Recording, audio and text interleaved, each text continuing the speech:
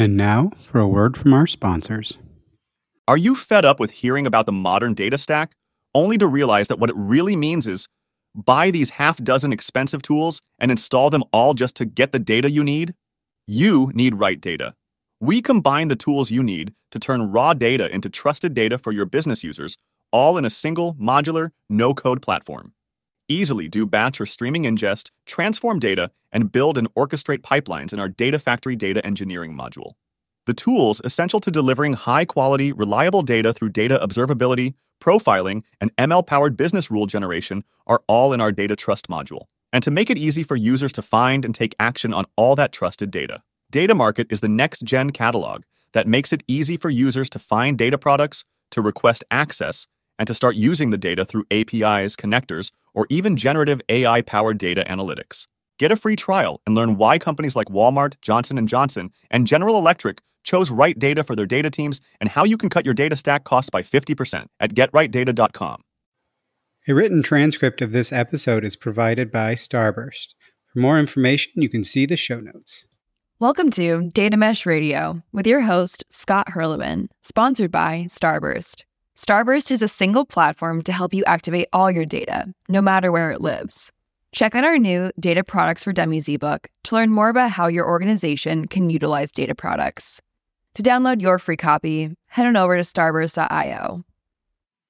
Data Mesh Radio is provided as a free community resource by my company, Data Mesh Understanding. It is produced and hosted by me, Scott Hurlman. This is going to be a panel because while I clearly am not shy about talking, I want to give others in the community a voice too. It definitely shouldn't only come from me. We should be hearing from many different people doing this. If you want to participate in a panel, please do get in touch. You can go to datameshunderstanding.com to see some of the other free community-friendly programs and the other learning resources we have. And you can check out our actually quite reasonably priced offerings. So let's hear some fun music and then jump into a quickish summary of what you'll hear about in this panel.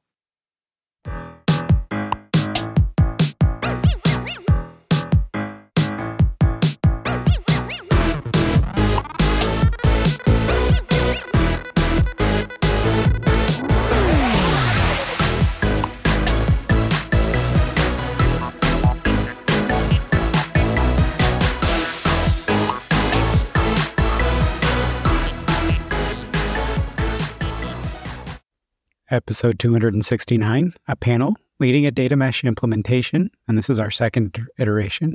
Bottom line up front, what are you going to hear about and learn about in this episode? Guest host and facilitator Vanessa Eriksson, who is the first CDO in Sweden, as well as the head of her own data advisory company, Vanessa Eriksson AB, facilitated a discussion with Duncan Cooper, who is the chief data officer for Northern Trust Asset Servicing, Shah, who's the head of data monetization and platform at Airtel, as well as the guest of episode 258, and Stefan Zima, who's the data transformation lead at RBI, or Raiffeisen Bank International, as well as guest of episode 270. As per usual, all guests were only representing their own views. The topic for this panel was the leader's role in a data mesh implementation and how do you actually lead a data mesh implementation forward based on what these four panelists have learned from serving in that role. As I mentioned, this was the second iteration of this panel. We will likely have, more of these every 6 months or so. The first episode was episode 215 from April of 2023. So I'll probably have these about every 6 months, if not sooner. And personal note, for all of these panels, I always share my takeaways rather than trying to reflect the nuance of each of the panelists' views individually. So I've got my top 8 takeaways. Number 1, regarding data mesh, get going, but don't rush. Essentially, get started now, but don't be in a hurry to try to get some picture-perfect end state. You need to take your time to make sure you are transforming instead of making changes that will unravel. Be brave and move forward into some uncertainty, but you can get going now. Number 2, relatedly, you will absolutely get many things kind of quote unquote wrong, but wrong in a data mesh world and data mesh sense can simply mean not right yet. We have ways to adapt, adjust, and evolve as we learn and grow about how to do data mesh. Data mesh provides you the ability to iterate towards better constantly. Number 3, you really should look to take inspiration and learnings from other data mesh implementations.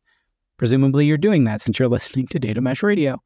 But also you should understand that your journey will look considerably different, especially your starting point and your initial focus areas. If you aren't prepared to adjust data mesh for your own situations, you aren't ready to do data mesh. Sid especially is focused on learning from other implementers and leveraging them to create credibility internally. Go listen to his episode if you want to see more about what he did to do that. Number 4, stop treating data problems as technical problems. At least start to treat them as business problems first with a technology angle, but really they are socio-technical problems. Social business challenges married to technical challenges wrapped in trying to share understanding. It's kind of that whole people, process, technology, and people most importantly when we think about what we're actually trying to do with data. Data challenges, data problems are data problems. They're not technical problems. Number 5, relatedly, as Stefan said, data mesh is much more about mindset shifts than it is about technology shifts. You need to show people new ways of working and guide them towards value. If you don't, you are very likely won't change how people work with data and won't deliver the promised value of data mesh. And then if you're not delivering that value, you will probably lose your sponsorship, right? If you're not showing and proving out value, why would people continue to invest in this initiative? Number 6, while data mesh can be a powerful paradigm, one of the best things about it is giving us common framing and ways of speaking about what you were trying to do and accomplish. On personal note here, this is partly why I created the Data Mesh community, this podcast, and my company, Data Mesh Understanding, to make it easier to share information with each other about how to do data mesh, both with other implementers and within your own organizations. Number 7, there will be pushback from many parties to many aspects of data mesh.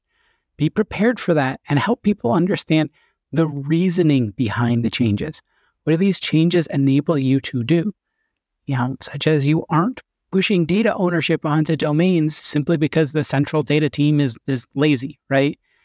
It's that they are the ones with the knowledge and skill to actually own their data well.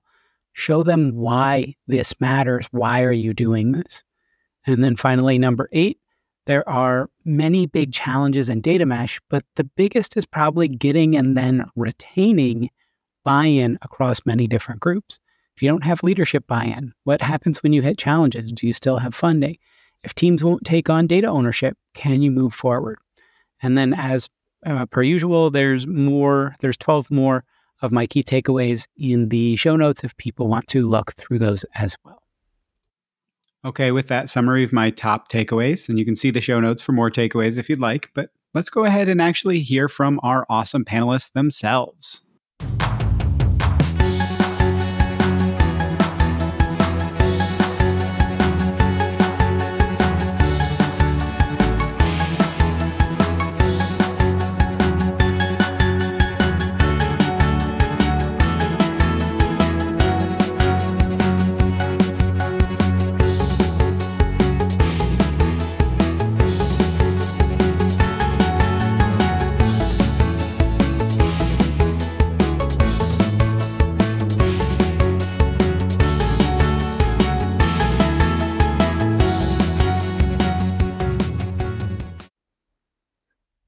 Welcome, everybody, to this fantastic data mesh talk. I'm the moderator, Vanessa Eriksson, and I'm in Sweden, and I'm so happy to have a panel here with people all over. Stefan is, they're going to introduce themselves to you, but Stefan is in Austria, Duncan in the UK, and Sid in India. Sid, what you don't know is I'm also Indian. And I know Airtel. So, yes. But hey, I hand over to you guys first before taking over. Yeah? Stefan, you want to go first? Sure. Good morning, everybody. Welcome to this talk also from my side. Super happy to be here. My name is Stefan Zima, working at Raiffeisen Bank International Universal Bank with focus in Central and Eastern Europe. And we're on a data mesh journey there. We're transforming into a data company with data products that you can consume in self-service, that we have the tools and the technology, that you have this properly in modern terms with open systems and everything around the modern data strategy and modern data handling. So it's very exciting to be here to share the views and learn more about the colleagues. Thanks, Stefan. Sid, would you like to go? Absolutely. Thank you. Thanks, Vanessa. This is Sid. I run the data product and analytics team here at Airtel. Airtel's a large telco, 350 million customers, based out of India. We've, as a telco, we have a lot of data that we collect, and trying to make use of this data is something that every business wants to do. How do we kind of make this democratizable is essentially how we started our mesh journey. Been probably about a year into this, and would love to share experiences and learn from the others as well. Super. Duncan, just FYI, you're not the last this time. I will be the last. So lovely stuff. Well, it's a real pleasure to be here and to meet you all. My name's Duncan Cooper, Chief Data Officer for Northern Trust Asset Servicing, a large American and global bank. I suppose it's fair to say we are on a data journey ourselves, and a data mesh does feature quite heavily within this. Previous to joining Northern Trust, I actually worked at HSBC, where I was sponsor of our data mesh. We didn't even realize we were building a data mesh until we started building a data mesh. So it's very much a learning journey and educational for me. And anything I can share and anything I can pick up, I hope to do so from this session. Super. Thank you. And then lastly, I'm Vanessa Eriksson. I think I've been working with data for all of my career. I believe I've been the first chief data officer officially appointed in Sweden. I used to work at Telia, which is Sweden's largest network telecommunications. And most recently, I've been at Zenseact as chief digital officer, where I was responsible for data, cybersecurity, and IT. Zenseact is a really cool company. It's a startup, 100% owned by Volvo. And it's a software company developing software for self-driving cars. Really frontier technology is what I call it. So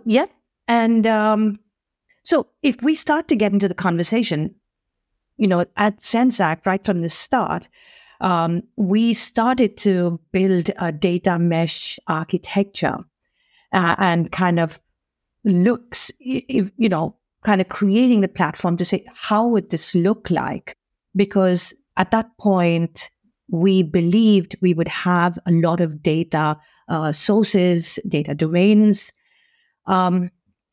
So I was really disappointed when the whole strategy changed. We got bought by Volvo Cars, 100% owned by them. And then we, together with my enterprise architect, we thought, well, it doesn't really add a lot of value now. If you don't have that many sources, would this really add any value to us? So that's why we scrapped the architecture. And so that's where we were. Today, I have my own advisory, Vanessa Eriksson AB, and it's really fun to work with other companies. That's about me. So if we go back to my conversation where, that's as far as I got with a scrapped architecture drawing. Sid, let's start with you.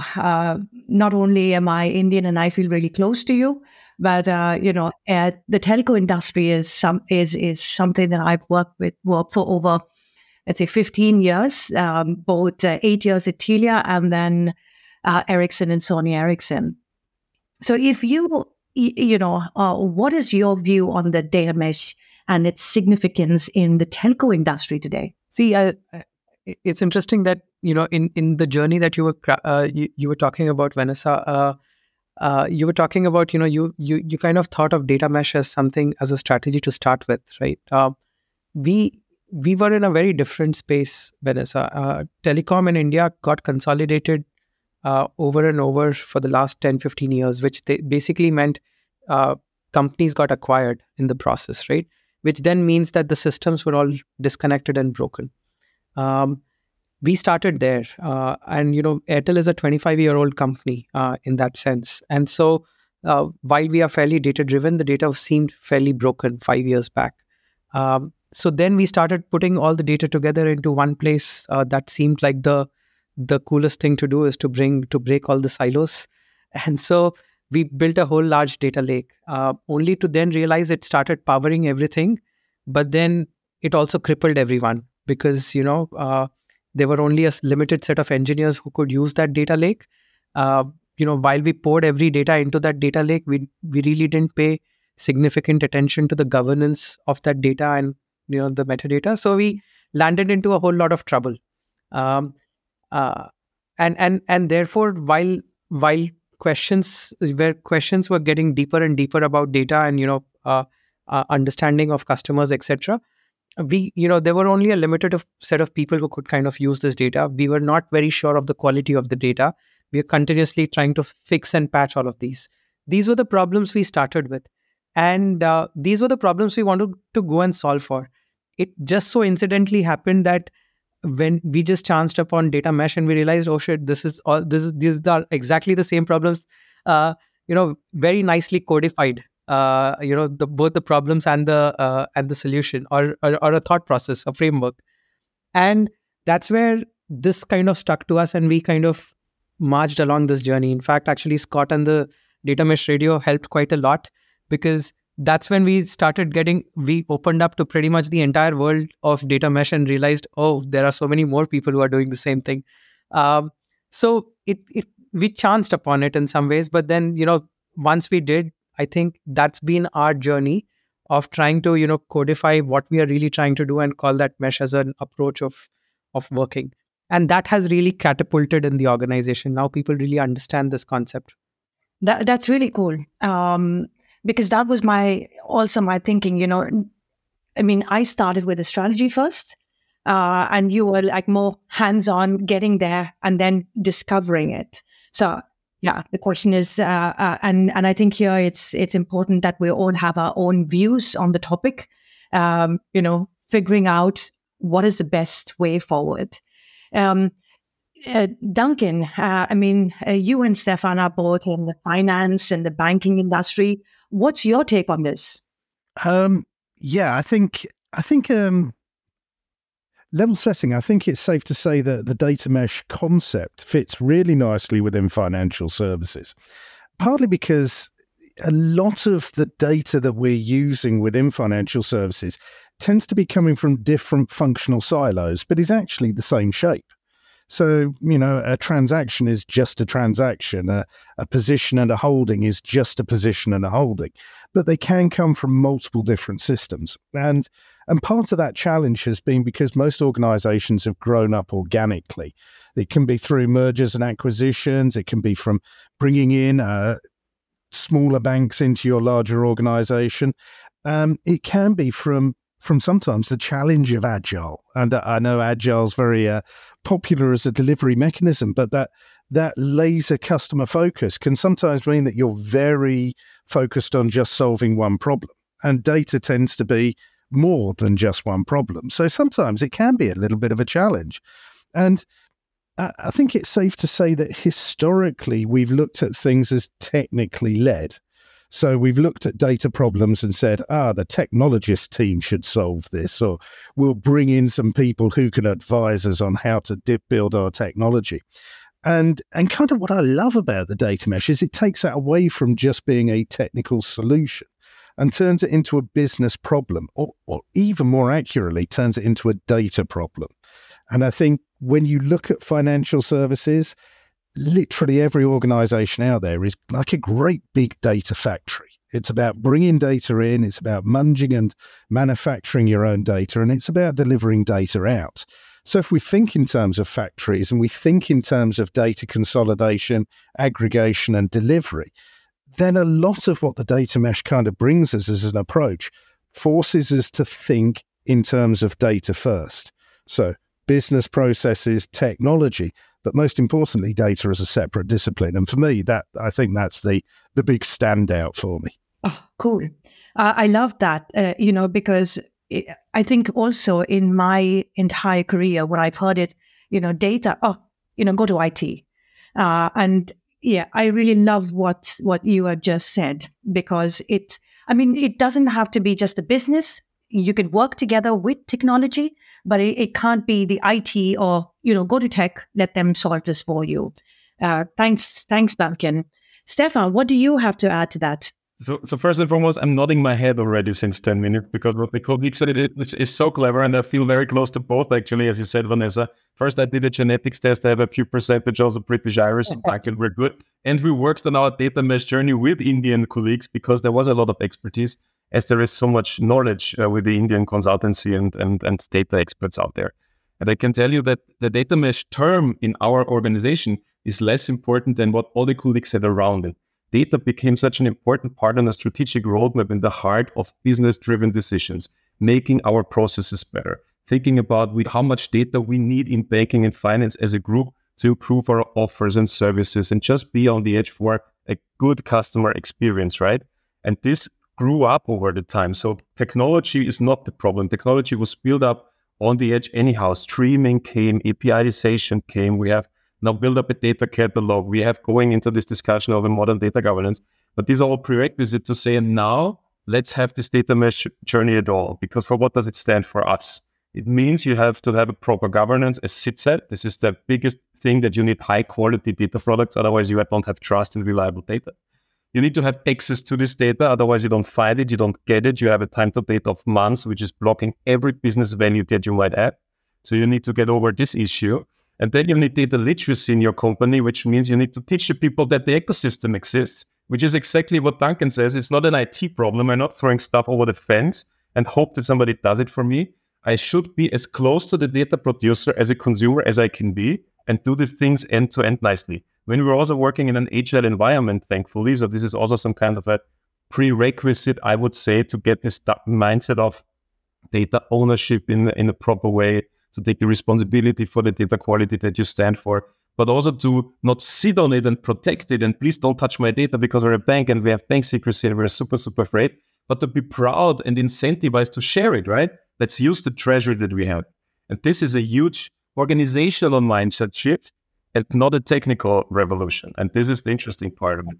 I like that. But I'm thinking, especially for you guys in the finance and the banking, how do you then tackle the whole data security, data privacy aspect of it when working in a data mesh? That's a very good question. I'm just starting because I had this recently. Everything that we do is not like built in a silo, right? It has to be done holistically. So IT security is, of course, part of this. Cybersecurity is working with the platforms. We have established a group data protection officer to guide the local data protection officers because they feel secure. They have a different risk appetite. They have a different interpretation of law. And this is a very, very thin ice of saying, I do my job amazingly if I say don't touch anything, because then nothing goes wrong, right? But we want to enable business. So if you don't do this change holistically with the sense of urgency from all the departments, and this has to come top down and bottom up, so it has to meet in the middle, you don't get anywhere. So this is how we tackle it. Yeah, I would kind of add to that. I suppose from my perspective, when I look at data, it's about looking at which direction someone's coming from. So we tend to break it into defensive data, offensive data, technology, and business or operating model. And you kind of touched on it, that defensive data, that governance, ownership, lineage, tracking, traceability, and security of the data is a key foundational component. We need to tie that with our other four quadrants. We need to look at how do we build the offensive data products? How do we get information into our customers and our internal partners' hands? How do we build the technology that supports these capabilities? And how do we look at our operating model? And, it's very easy to say democratizing data, but in some ways, this is like replanning your entire data culture. And cultural change within an organization is not something that happens immediately. This is a journey, and we have to show people the way sometimes. So I think it's important that we look at all four aspects of those quadrants when you're trying to deliver it. I totally agree that control, governance, quality, and ownership is a very key component for financial services, but it's not the only one we need to look at. Agree. Duncan, at the start, you said, we didn't know that what we were doing was a data mesh. Could you elaborate a little? I'm very curious to hear more. It was a funny morning. Let me just put it that way. We'd been looking at building out a data lake within HSBC for a couple of months, and we were bringing together various sets of structured and unstructured data, and we were looking at this as a technical and an engineering problem. And interestingly enough, we were bringing in accounting data from a variety of systems. And I was having a conversation with our technology team, the esteemed Sunny Jaisinghani, who's a regular on the Data Mesh Radio podcasts. But we were having a conversation, and I said, look, this is all the same data. It's coming from different sources, different systems. But there's no reason why we cannot aggregate this and turn it into one consolidated data set. So we'd always been pushing towards what I would describe as business-orientated data domains. And I had a Teams call from Sunny. He goes, "You've got to come and have a look at this." And I went down, and he was looking at a blog post from Zamac around the concept of data mesh. And the best way I can describe it is it was a bit like that Spider-Man memo you see on the internet, where there's like three Spider-Men all pointing at each other. And Sunny was saying, that's exactly what we're doing. And I'm like, that is exactly what we're doing. Let's have a read into this. Is it something that we can leverage to maybe put a label on? Because it's very easy to say we're building a data lake, but then the nuances of what we were doing were very specific around data. And it was lovely to have a product name, a concept, something to tie to that when we say data mesh, people immediately resonate with and they understand what that is trying to achieve. So for me, that was a great outcome. Even though we then kind of changed course and we did some different things to more closely align with some of the concepts of the data mesh. Okay, so you believe that people get it? When you talk data mesh, people get it. I mean, in the organization, because the concept has been around for a while now.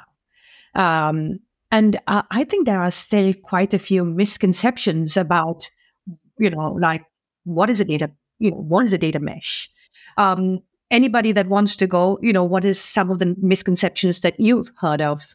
No, I would just ask Duncan honestly, because he is maybe the longest on the journey. Has when we went agile, some people also said this is how I work already since years. Fine, I'm already agile, right? Check.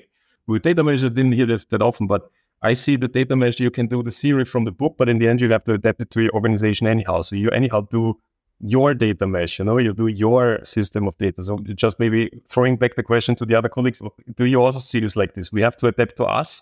And maybe, Duncan, you had to adapt to HSBC, and so you have to now also mingle your way through. I don't know. I was just going to say, Duncan, when you were explaining your process of discovering data mesh, that was so very identical to how we also just chanced upon it. I distinctly remember the day when we read through those blogs and we were like, oh shit, this looks like data mesh.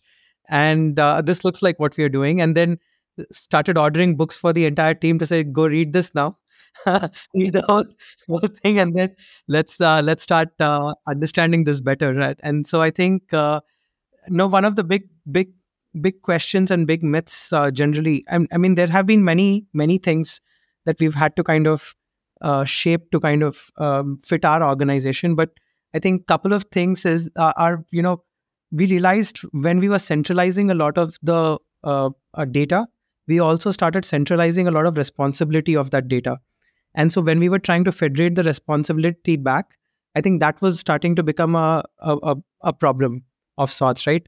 Because all of a sudden now we are asking some other team members to kind of start, governing this data, to start cataloging this data better, where the responsibility was otherwise just for the central team to kind of figure out, right?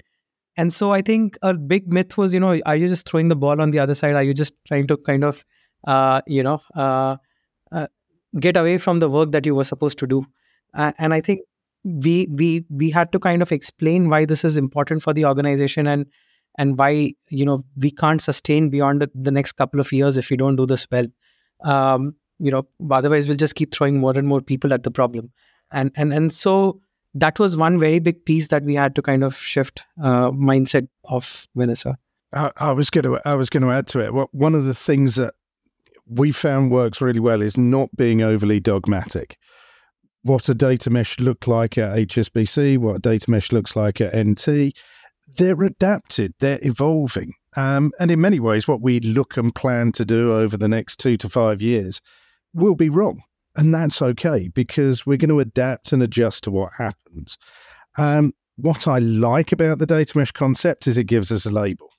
One of the challenges with giving a label is, of course, what does that really mean? And what does that really mean for me as an individual and as an organization? So sometimes I think I'm going to use a lot of Spider-Man memes here. It's the great power comes great responsibility concept. You give people the concept of the data mesh and you say, look, you are a producer, you are a consumer, you have responsibilities, you have a role in society now. But we're not going to tell you exactly what to do. We're not going to define it tightly. We're going to allow you to evolve and adjust. And that is a cultural change. I keep going back to culture, but I think it's incredibly important that we're looking at a technology, but actually what we're trying to do is change a culture of an organization and the way it interacts and thinks about data.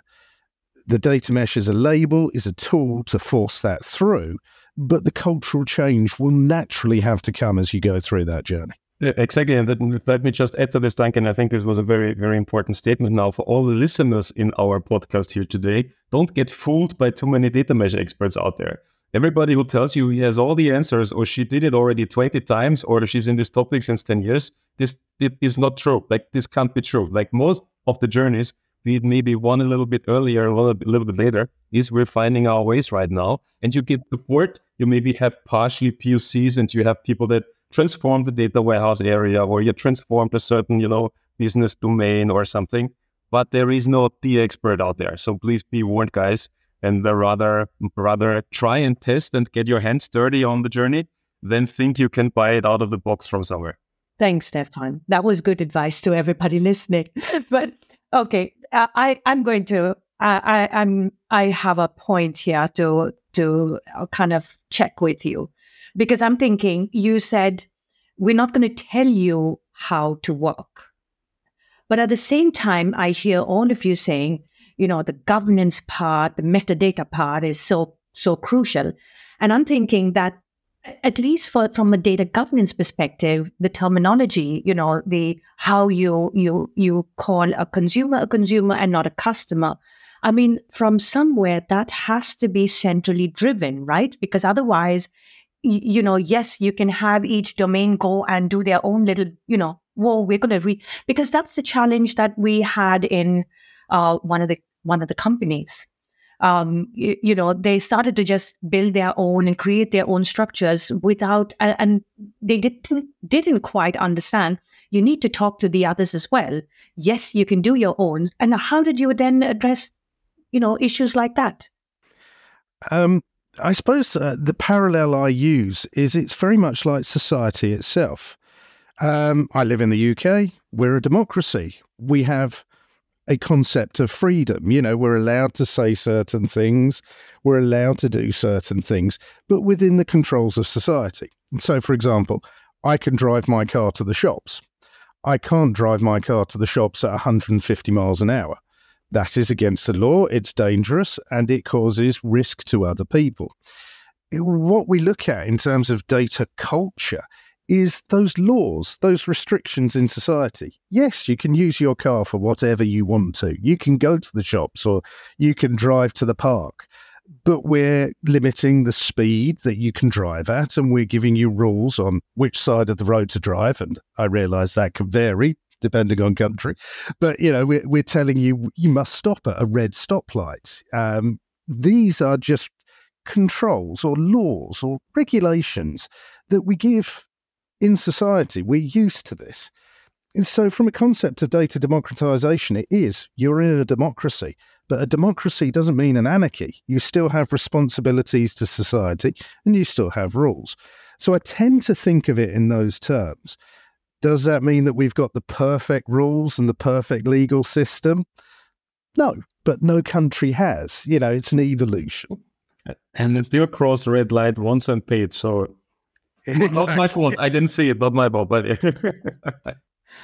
Oh, that was a good one. Thank you, gentlemen. So, yes, while I hear you say not everything, some things are a bit more challenging. So if you had to say, so what is the most challenging aspect of working with a data mesh? Sid, why don't we take you this time first? I think getting the buy-in and getting actually the buy-in to kind of do, go in this direction from the leadership and make sure that the leadership has consistent focus to kind of drive this through is a very large challenge.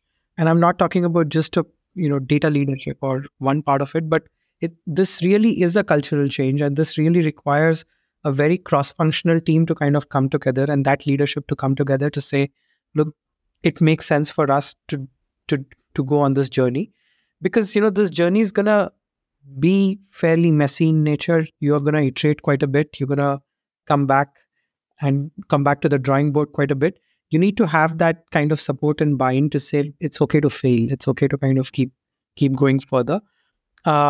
And this makes a lot of sense generally, right? So I think that was that shift, not just at the leadership level, but the leadership -1 level, and then sometimes even at the operating level, operating ground level. I think that shift to kind of at least get people going in that direction was probably the hardest piece to kind of accomplish. Once the mindset shift starts to happen in pockets or generally, then this becomes a much easier task, to kind of take on. Can I just, another question, follow-up question to that, Sid. So is it from the buy-in becomes challenging from a cost perspective, you think? Or, it's a big concept, but what is the most challenging part? Is it, getting the financial aspects in place, or the value that this will add? What do you believe? I think it's not so much, at least in our case, it wasn't so much to do with the financial aspect, because there were really large problems with the current ecosystem. So everyone knew this was breaking. So I think that was not the hard part. It's a philosophical change in mindset. There's a precedence to how things were being done, and you're trying to undo the precedence. You're trying to say, look, certain people who were not responsible for doing certain things are now starting to become responsible. So that kind of a shift in mindset to say that, look, we're going to change the way we are going to work to some extent. That shift is the hardest part. So it's more of a cultural shift, not so much of financial buy-in or things like that. Thanks. Duncan and Stefan, what do you think is the challenge here? What is the biggest? I think Sid kind of touched on it a little bit. For me, in the organisations I've worked in, I think it's about ensuring you've got a solid business case there. And I totally agree with everything Sid said. That cultural, that adoption, really big challenges. But we're asking typically very conservative firms. Banks by nature are conservative. You want them to be conservative. And we're asking them to take a jump onto new technology. Now, we can look at it and go, we know this is the right thing to do. We know this is the right direction. But we need to justify that to our leadership. We need to ensure that we've done our due diligence. We've looked at the risks and the potential challenges. We've looked at the changes and the impact to the wider organisation. And we justify that the investment is worth the return. Everything that you do should be to make money, save money, or mitigate a risk. If it's not doing one of those three things, and preferably more than one of them, then you've got to question that investment. Is it really doing something for the firm that you want it to? So I think building that solid business case to justify what you needed it to do wasn't necessarily a challenge. I would say it's a compulsory first step. For me, that was vital to get buy-in, adoption, belief, and credibility through an organization. Yeah, I can only add on this. I think this cultural change is the most important thing. But for us here, what is behind is a paradigm shift of ownership, because we really have this culture of creating silos, of protecting what you have, and have anyhow full backlogs of stuff. And now you think in data democratization, and we had the term a lot, which means you should change the attitude of, I'm happy to have work, I'm happy to share my data, I'm happy to describe it properly. And I mean here business descriptions, and I don't mean technical descriptions, right? So this is effort. And people should embrace the effort. And how do you get a buy-in for embracing effort? This is like super intuitive, right? So from this perspective, to get the buy-in from top, that the goals of the people that are then in responsibility are supported, and data publishing is supported, and this mindset change may happen, what my colleagues here just said, this is really the biggest challenge to change on the cultural level. I'm learning so much, Sorry, I'm taking a little while here because I'm just trying to grasp what you guys are saying. And I think it's so what I hear is that culture plays a big part. The culture of the organization and getting everybody on the same page with you. Totally. I buy that too. But then, so we talked about the challenge, and you guys who are working with it, If I had to say, so what needs to be in place for a successful data mesh to be working? Because you have been working with it now. Do we say it's only the culture? Or what other element do you think really needs to be in place? That's a trick question, right?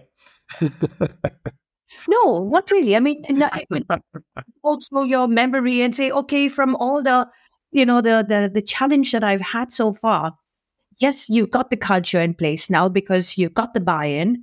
But if there's, from a technology standpoint or anything else that you say, I absolutely see that this is the success factor. I'm just asking, it's a trick question because I think there's an academic answer to this, which I heard on conferences a lot, and which, for example, Gartner shares and so on, when they say, you're not ready for data mesh if you don't have the certain governance maturity, for example, which means you need to have the metadata, you need to have the rules of data access and so on. I think it's more the typical change management topic. If you don't have the sense of urgency, the data demands are increasingly high, and you have a lot of pain points for business to say, guys, we need to do things differently, then you are on the right path to change it towards that journey.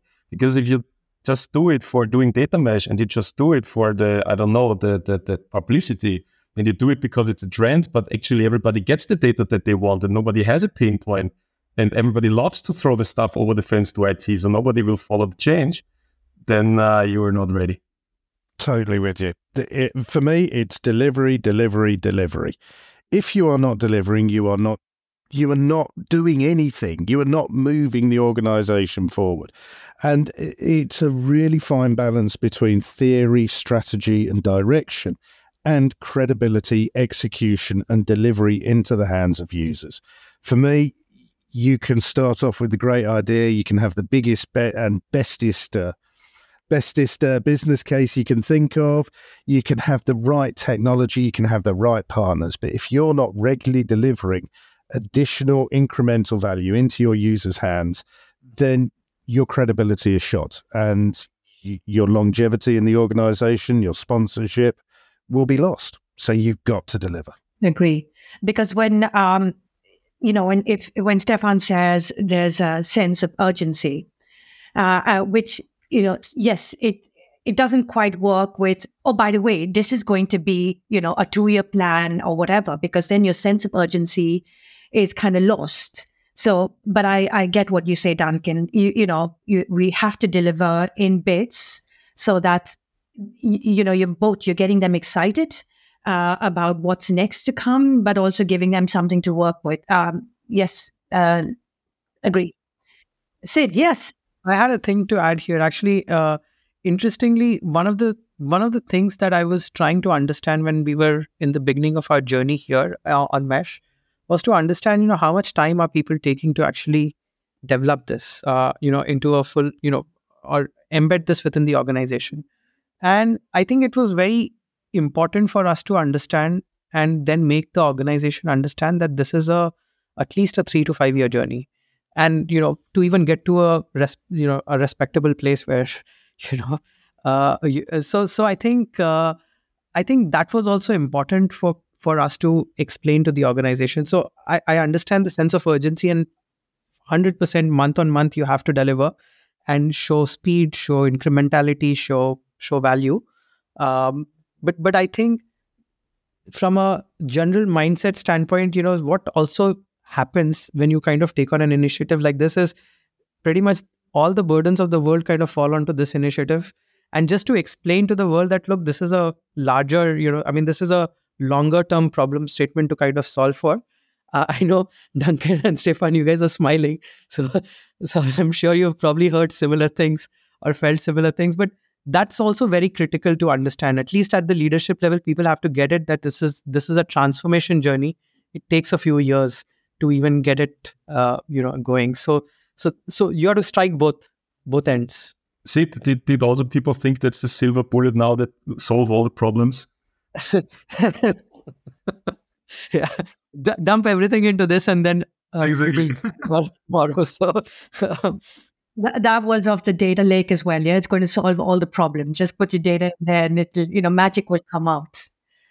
I'm curious, gentlemen, what kind of organization needs to be in place, or what are the roles that you have created to make sure that the data mesh structure is working efficiently towards all the parties, the domains involved? What can you give me a kind of a rough, so what does that look like? I think we try to reuse as much as possible. And as I said, we were running through an agile transformation, which was very, very important for being where we are with this.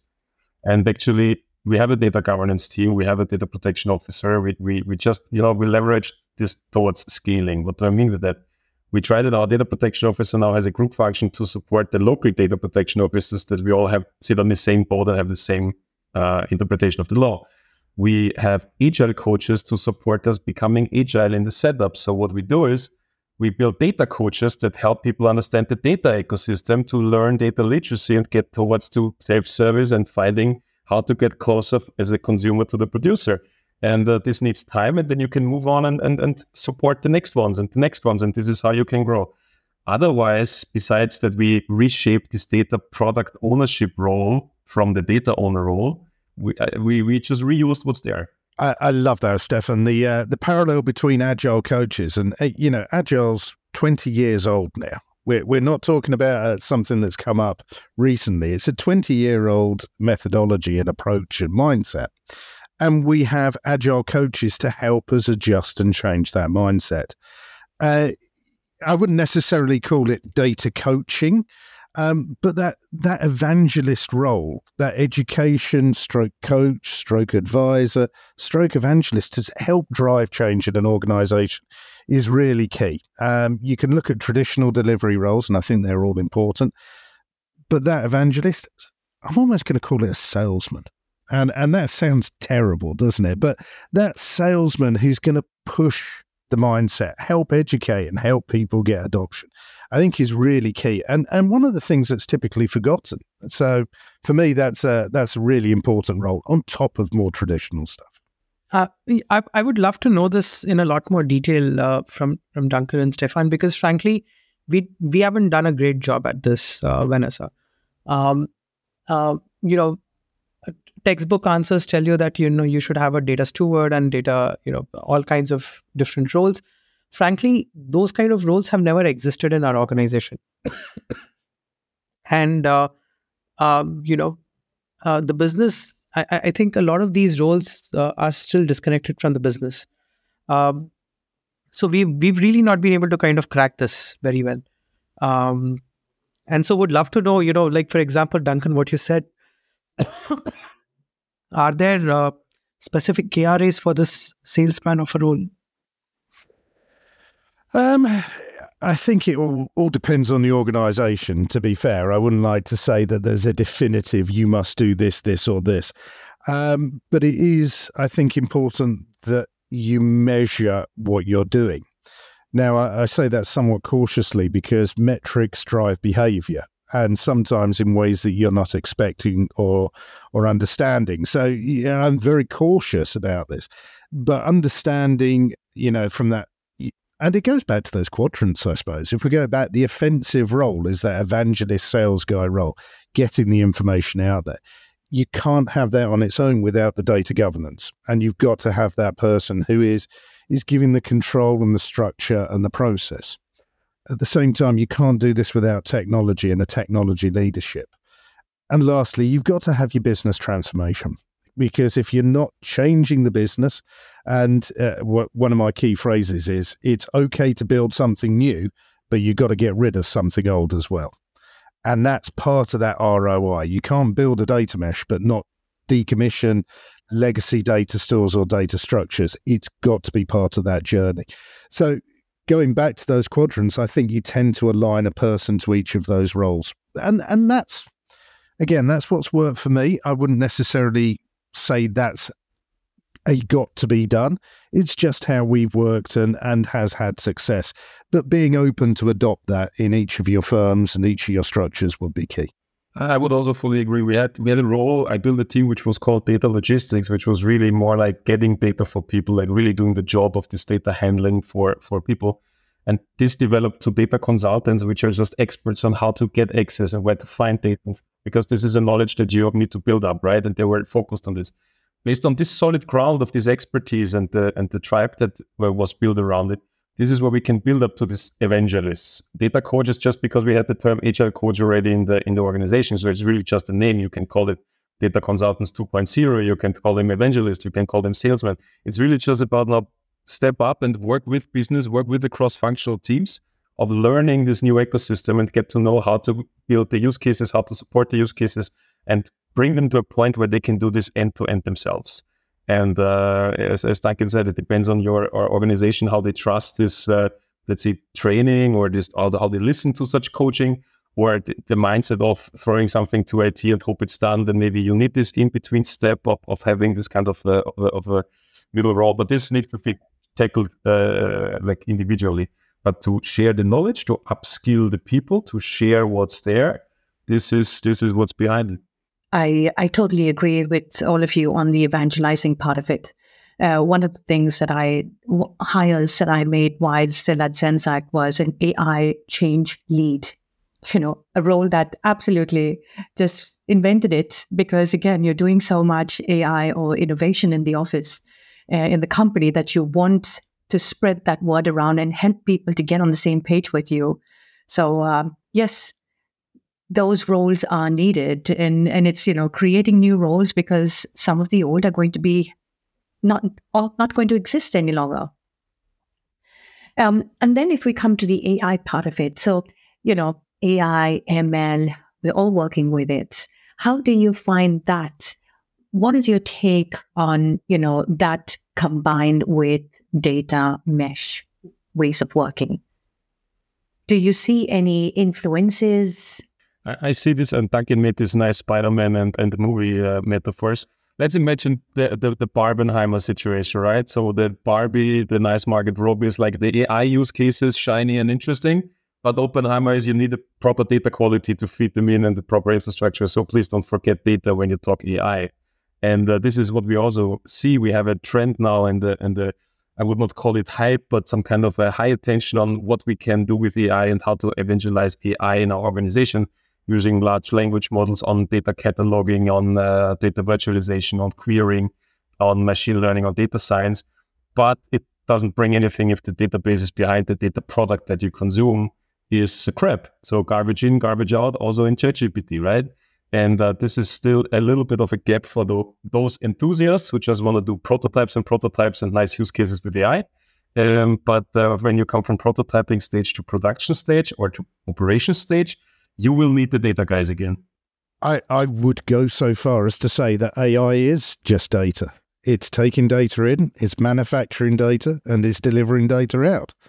It's a data product, admittedly driven in a different way, but we should think of it as a product, as an outcome. And totally agree with you, Stefan. If your data and your underlying inputs into that model aren't good, aren't trusted, aren't clear, you're going to get spurious results. A poor data product, dare I say. The quality, governance, and metrics that you put around the outputs from AI models is just as important as what you put onto the inputs. For us also, the data science teams are just another consumer of data in that sense of the world, right? And so what really happened is they were able to get to data faster. They were able to generate better features faster, things of that nature. So it just accelerated for us and for them. The fact that we were able to catalog a lot of this data meant getting to the right data quickly, which would have otherwise taken weeks for us to kind of figure.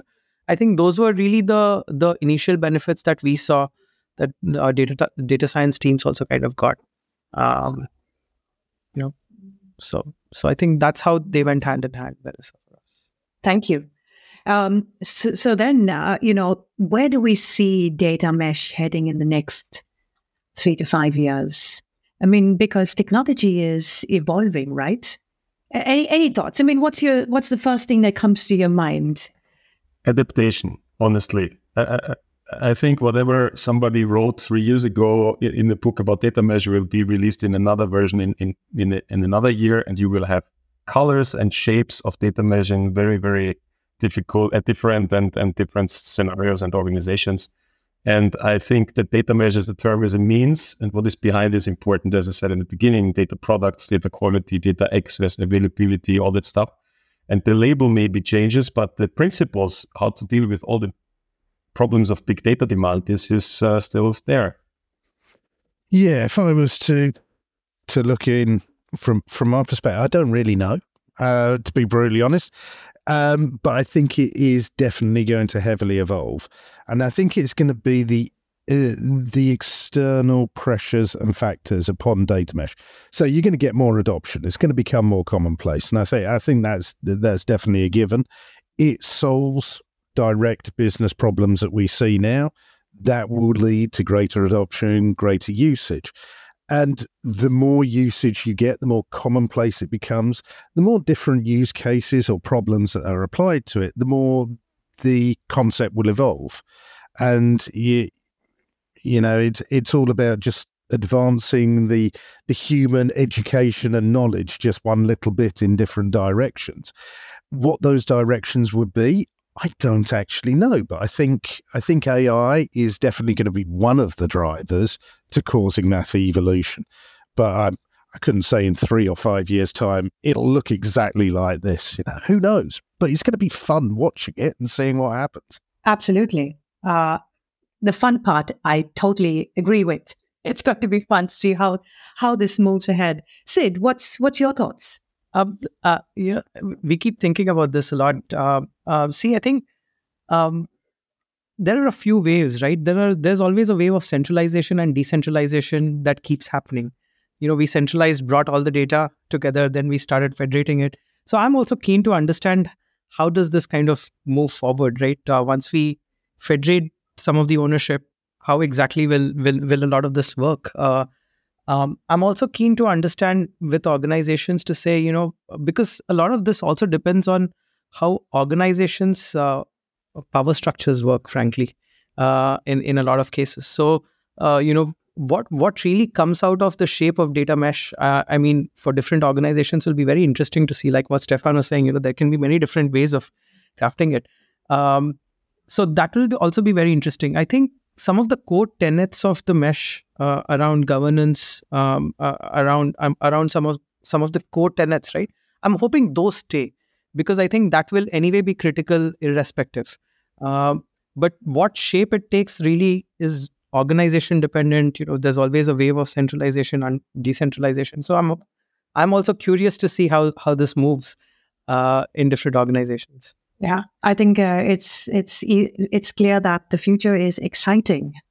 It's it's amazing what technology has done so far. And it's really cool to see how this is going to proceed. Gentlemen, it has been so much fun talking to you. I have learned so much. Thank you. But now, if you have one sentence, what would your takeaway be, at least for our audiences? What's the message? Data mesh challenging, data mesh fun, data mesh evolving, Duncan, let's go with you because you're on my screen first. Oh, excellent. In that case, I would say my takeaway, always be curious. And that's a really easy thing to say. I never knew what I was doing with data mesh. It was an education and a learning experience, and it's always a learning journey. Every day I'm finding out new stuff. I'm having new ideas. We're trying new things. There's no set rules. There's no set standards per se. Be curious, adapt it, see what you can do with it. Thank you. Stefan? Fully agree with that, and I would just add, don't be afraid, don't be scared of this, because you will cross bridges when you get there. You will find your ways through. You will adapt this to your organization, and rather start with use cases to create value and have the first steps into this journey. Then figure out everything up front, define everything to the core, and then lose 2 years, and then it's not applicable to your situation anymore. Get going and don't be scared. Thank you, Sid. Yeah, for me, I think it's a journey you should take. Learn a lot from others' experiences. Share a lot. I think that's very helpful. It helped us quite a lot. I think that's my piece of what to expect. Yeah, and I think I've put in big caps culture. Learn a lot and also evangelize. I've learned so much just being on this panel with you guys. So I think there's so much more. If you just share the knowledge, there's so much more to learn from one another. So thank you very much for being on this panel together with me. I hope you had just as much fun as I did. Thank you. It was a pleasure. Very much so. Thank you so much. Thank you. I'd again like to thank our participants today, our facilitator, Vanessa Eriksson, who's the CEO of Vanessa Eriksson AB, and our panelists, Duncan Cooper, who's the Chief Data Officer for Northern Trust Asset Servicing, Sid Shah, who's the Head of Data Monetization and Platform at Airtel, as well as the guest of episode 258, and Stefan Zima, who's the Data Transformation Lead at RBI, or Raiffeisen Bank International AG, as well as guest of episode 270. You can find a link to all of their LinkedIns in the show notes as per usual. Thank you. Panels really are my favorite. And no, it's not just because I don't have to do the hard work. I swear. They give you a chance to hear from folks entirely devoid of my own views, which I think is crucial in our learning journey to figure out how to do data mesh well. Hopefully this one was super useful for you. Please do consider getting in touch with guests from the show. Almost all guests have said that they'd really love people to reach out. Data Mesh Radio is again provided by Data Mesh Understanding and is produced and usually hosted by, except for these panels, by me, Scott Hurleman. Do check out our website, datameshunderstanding.com, for more information. I think you'll be pleasantly surprised by our offerings and some of the free programs out there. I hope you have a great rest of your day. And with that, let's hear that funky outro music.